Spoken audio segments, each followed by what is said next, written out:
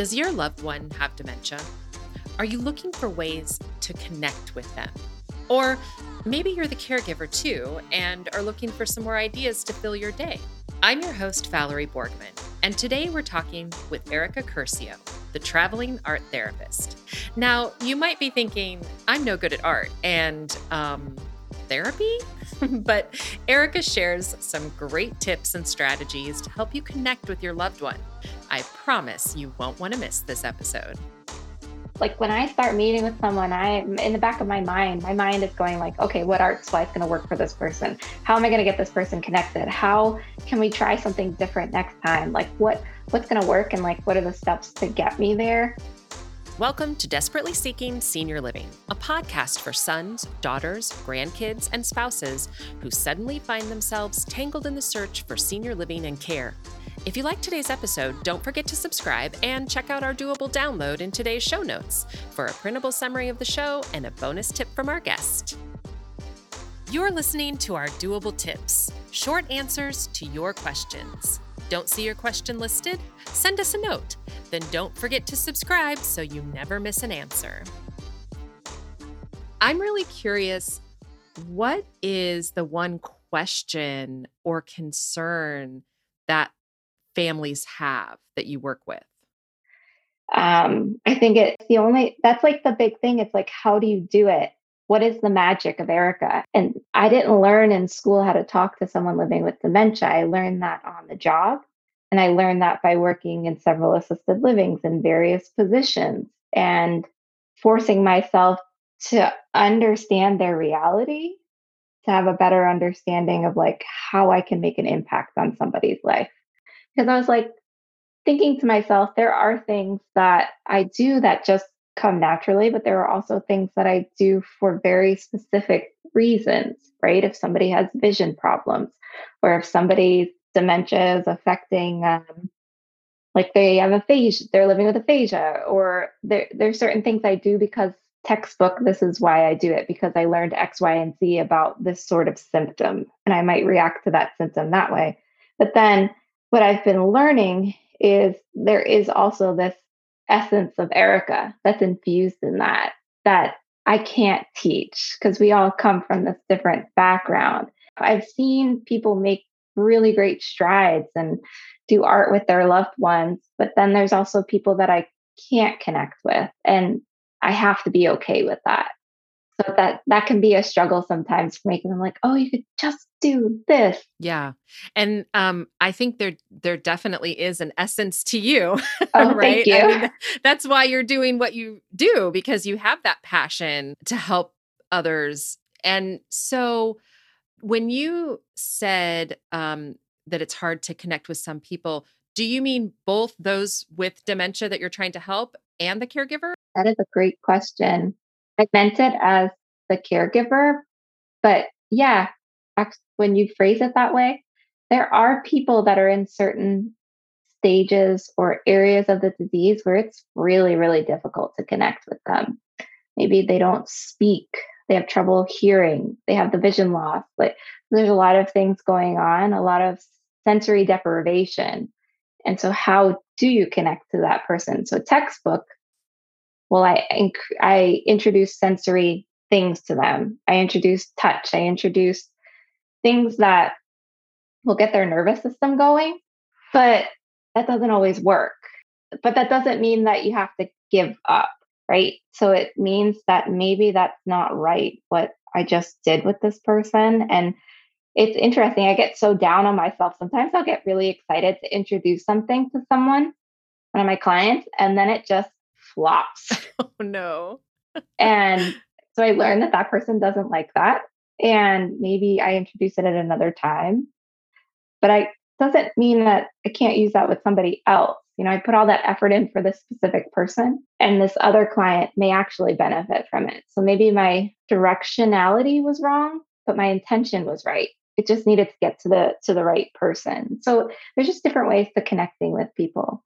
Yeah, and I think that's also important to keep in mind about the disease in general, because it is such a personal disease that, sometimes it's really hard. And I imagine you're collaborating with the caregivers to try to learn as much as you can about the person that has dementia. Yeah, definitely. What does that look like? What does your process look like? It changes.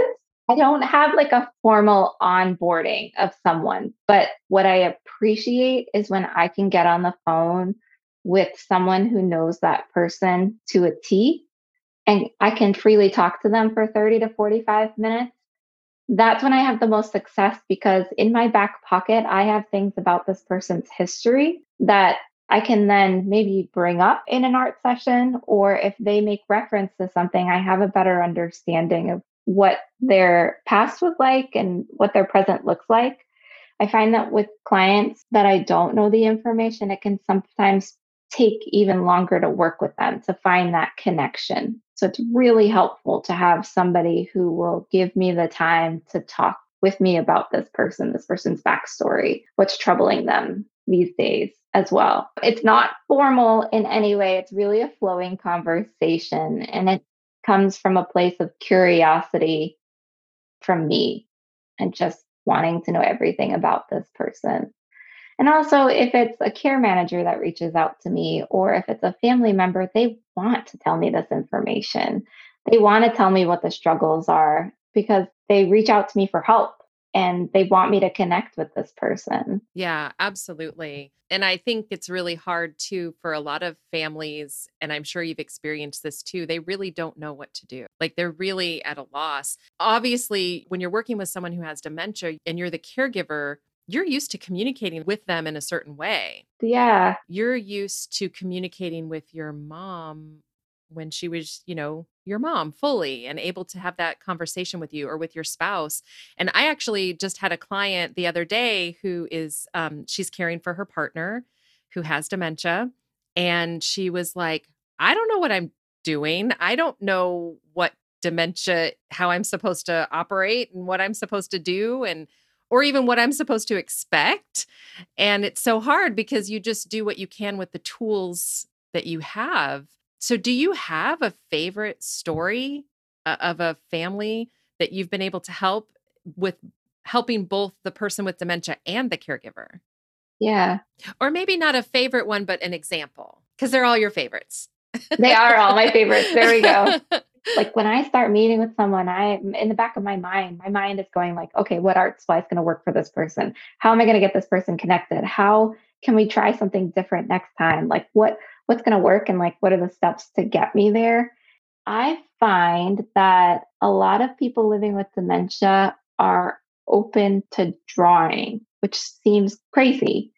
But I find that if I give them the option of a few pictures to choose from, they're more likely to draw than somebody who has a typical brain and is just normative, and there's less of a person getting in their own way when they're living with dementia, so that those, your inhibitions, they lift. But I think that people living with dementia are often good at drawing because they draw what they see, not what they think they see. And this is something I've come to realize recently. People tend to not be good at drawing is because they want to draw what they think they see and not what they see. So if I see a tree and I start drawing it, well, I'm going to keep putting tree like things on it. But someone who's living with dementia is looking at it and they're trying to draw what they see. They don't see the tree, they see lines, they see shadows, they see shapes, and that's what they're putting on that page. And when I can get a client to that point, not everybody's like that, but certain clients that I've worked with, they'll just draw and become so immersed. And when I talk to families, I say a lot of what I do is I sit in silence, which is awkward for people because why are you sitting in silence? And it's because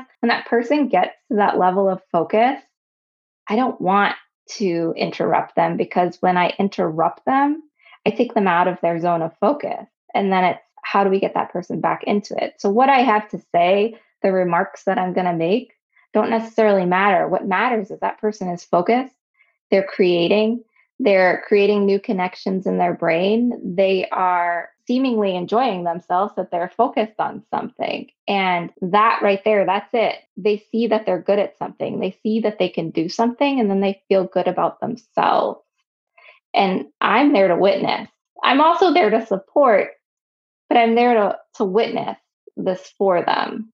So So that's actually a tip that you give families, just sit in silence once you've started. Yeah. I can imagine how hard that Yeah, would be. because as humans, we're taught to speak. And that skill that I learned is textbook, but also the essence of Erica, but also being a therapist, because therapists have to learn to sit in silence. And so that's like those three parts. But if I can give that tip to a family member and they see that their loved one's focused, they're going to leave them alone because it's not about me, it's about them. Right. It's not about what I have to say or what I'm observing, or it's about them. And so if they're focused, and if you have a loved one living with dementia, you know how hard it can be for them to focus sometimes, depending on where they are in the disease process. And to get them to sit and do something on their own can be really difficult. So once you get somebody in that zone, try not to take them out of it. That's so interesting and brings up another client that their mom was a painter and she lost her ability to paint through the disease. But now you've got me thinking that I should text her and be like, hey, see if your mom will draw. Maybe it's just the medium that she can't do. That's And so that's exactly it. that's really cool. A lot of times it's like I sometimes have more difficulty with someone who was an artist in their former life than someone who wasn't, because the artist wants things to be the way that they were and they're not. They can't be. I think that there's a quintessential vibe to what art is, but that doesn't meet them where they are. I've only worked with one person who has worked on an easel. I presented the easel, but then we went right back to flat painting. They work better, in my experience, flat on a table and not professional setup kind of thing. And just make sure there's contrast between the paper and the table and the art supplies that they're using. And I often suggest different art supplies from what they're used to. Unless they're persistent about, I used to paint and I want to paint and I'm going to use paint and they feel good about that. But oftentimes it's about finding a different media for that person to be successful. Today's episode is brought to you by the Traveling Art Therapist, your virtual art therapist providing simple art tips and techniques for caregiver self-care and creatively connecting with someone living with dementia. Join their free caregiver art group on the last Friday of every month. To sign up, visit thetravelingarttherapist.com or check out their information in today's show notes. Do you find, because I cannot draw. So just speaking from the caregiver perspective, do you find that caregivers are a little leery of trying art just because it's art? I think it depends on the person, but yes. Like, Erica, I don't know how you do that. Or you're here to see my loved one. You're not here to see me. I can't draw a chicken. It's like, it's about using color and it's using the art supplies in a way that feels good. Yeah, it might be that your loved one can draw, but maybe that's not your cup of tea. There's no one way to art. And unfortunately, I feel like people learn as a young kid, I'm not good at art. So a teacher told me this wasn't good enough. And then you stop. Yes. I think probably everyone has that story. Yeah. Because what you're doing, you're encouraging the caregiver to participate. Yeah. If they're doing it on their own and I'm not there, I would encourage participation. You don't just want to give someone something to do and then walk away from them, because they might be like, well, why aren't you doing this with me? If somebody wants to do something with me, more likely to do it. And you've seen those that have dementia really come to life through this. Yeah. And that their families see this different side of them, this person with strengths and capabilities, which at the bottom of all of this is the goal. I have strength and I have capability and I'm still here. And it's important that we know and figure out what their strengths are. It's going to be different in everybody, but the fact that I can do something and you see that I can do something, it can just create this new relationship, both with the art supplies, but also with the loved one. It's like, oh, I didn't know that they could do that.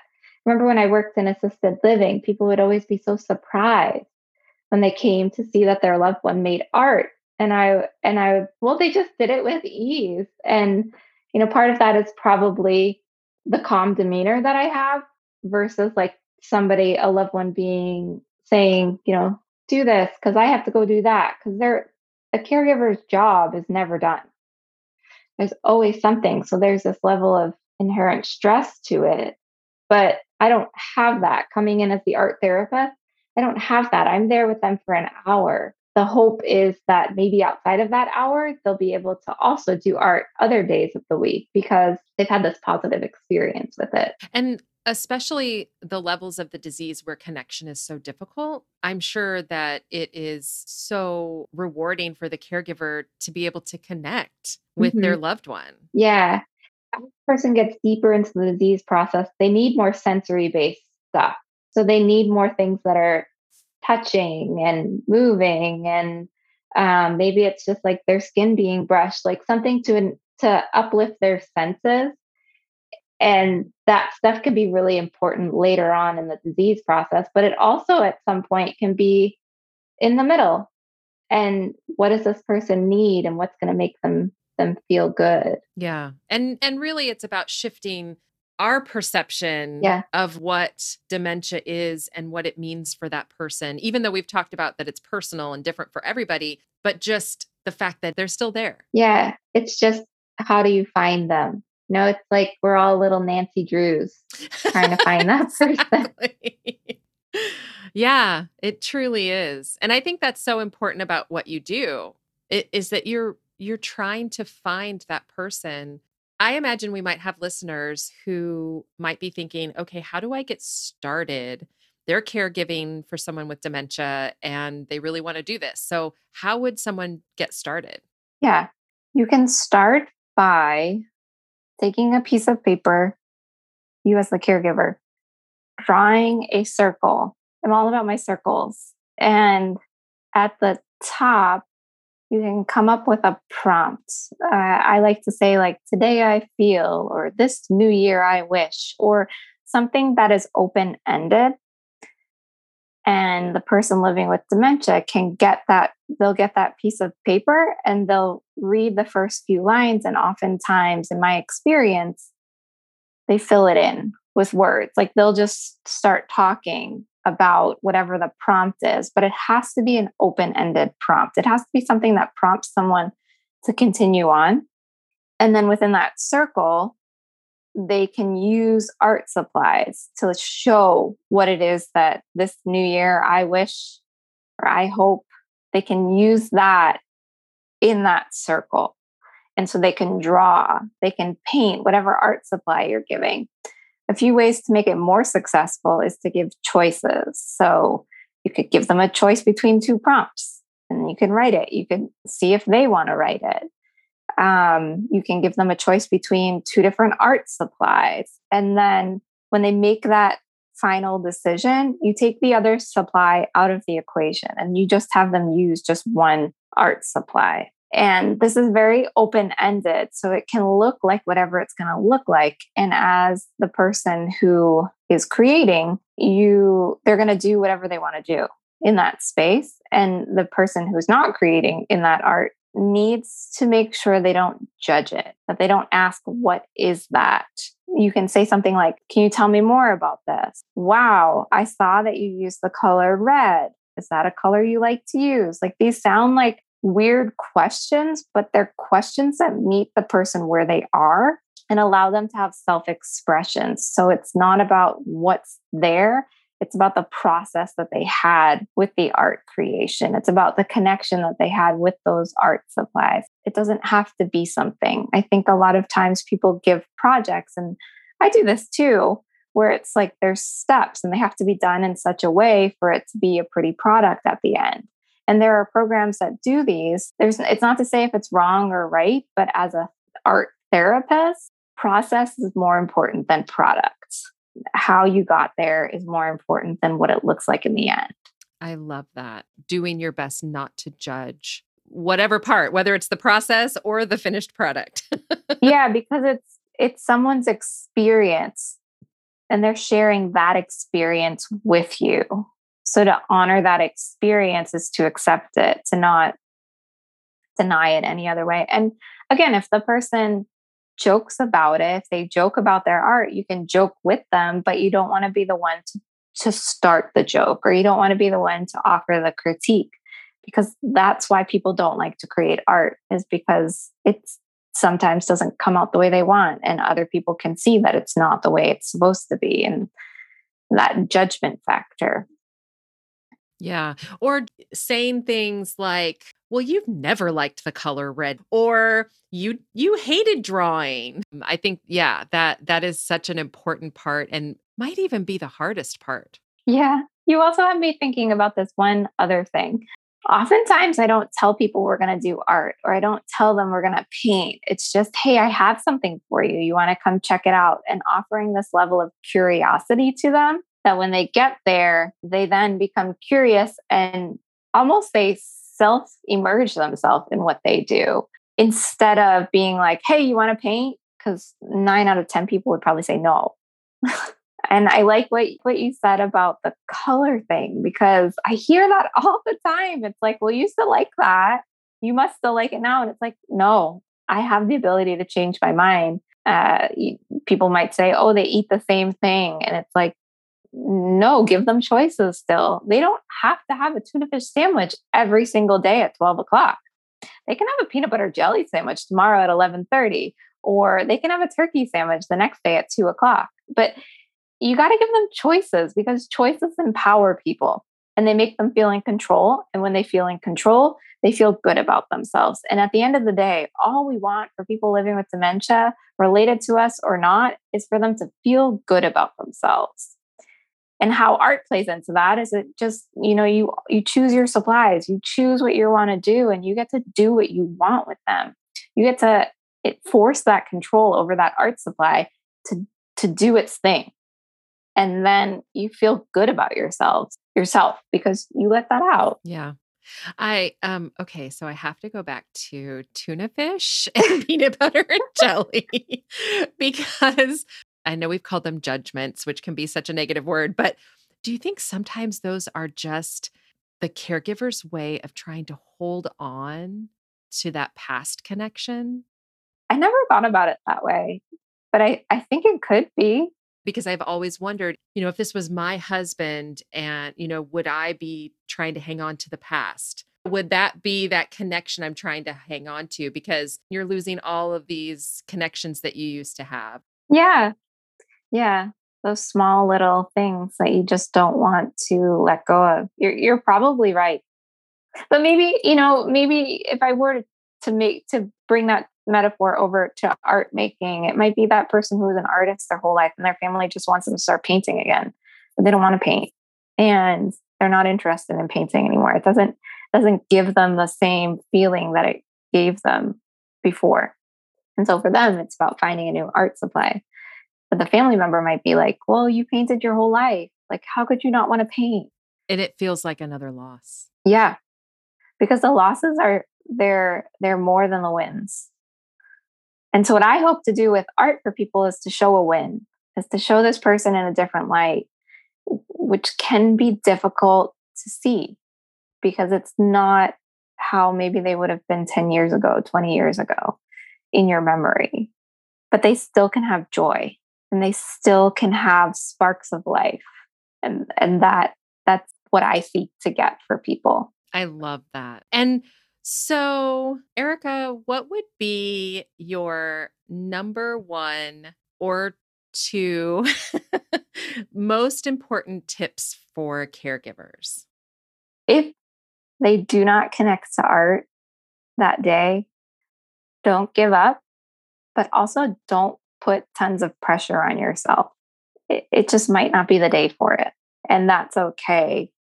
There's no perfect answer for a perfect person. Everyone is so individualized. I feel like sometimes I stress, like, keep trying, but also do it on your own time. Do it when you're in a space where you feel good, because they're going to pick up on that energy. If you keep trying, you get more frustrated, they're going to pick up on the frustration. They're not going to want to do it.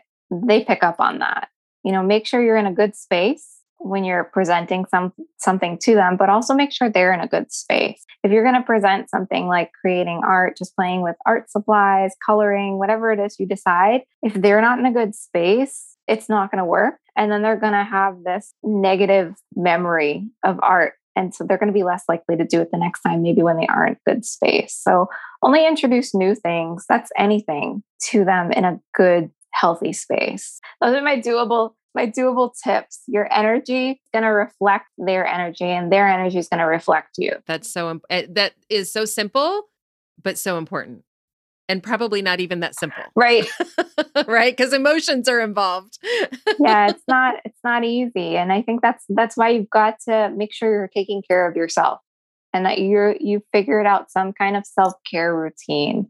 My thing is art, but it's going to be different for everyone. And either do it as something in the morning to start your day, or do it at the end of your day to end the day. Figure out, are you a morning person or a night owl? Where does it work best in your schedule? And just use that space, that 5 to 10 minutes. It doesn't have to be 40 minutes. It could be 5 to 10 minutes to write, to draw, to meditate, whatever it is, whatever works for you. Check out this episode's doable download in show notes for details, including industry terms and definitions we discussed, as well as a bonus tip from our guest. Have questions or your own tips to share? Leave us a message. We'd love to hear from you. And until next time, make it doable.